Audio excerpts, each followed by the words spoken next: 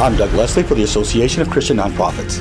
On March 31st, Arizona Governor Doug Ducey signed SB 1367, a piece of legislation that gives instruction that all physicians in attendance during an abortion procedure to, quote, to see to all available means and medical skills are used to promote, preserve, and maintain the life of the fetus, unquote. In other words, if a baby endures the abortion and is living, physicians are not allowed to simply let that baby die. This piece of legislation seems straightforward and should be applauded by members of both sides of the political aisle.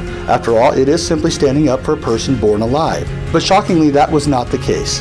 One state senator went so far as to call the bill ghastly and, quote, it's clearly intended on its face to make it more difficult for abortion clinics to stay in business in Arizona, unquote. According to this state senator, the abortion industry takes precedence over the value of a human life. And that's what's truly ghastly.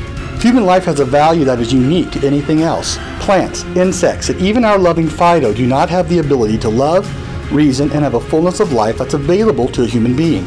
As such, all possible measures should be taken to preserve that life, regardless of age or state of health. In the end, life matters. I, for one, applaud Governor Ducey for standing for the value of a human life and not falling for the vapid arguments of a life-ending industry. I'm Doug Leslie. You've been listening to the ACN commentary from the Association of Christian Nonprofits. To learn more about ACN and to hear archived commentaries, visit christiannonprofits.org.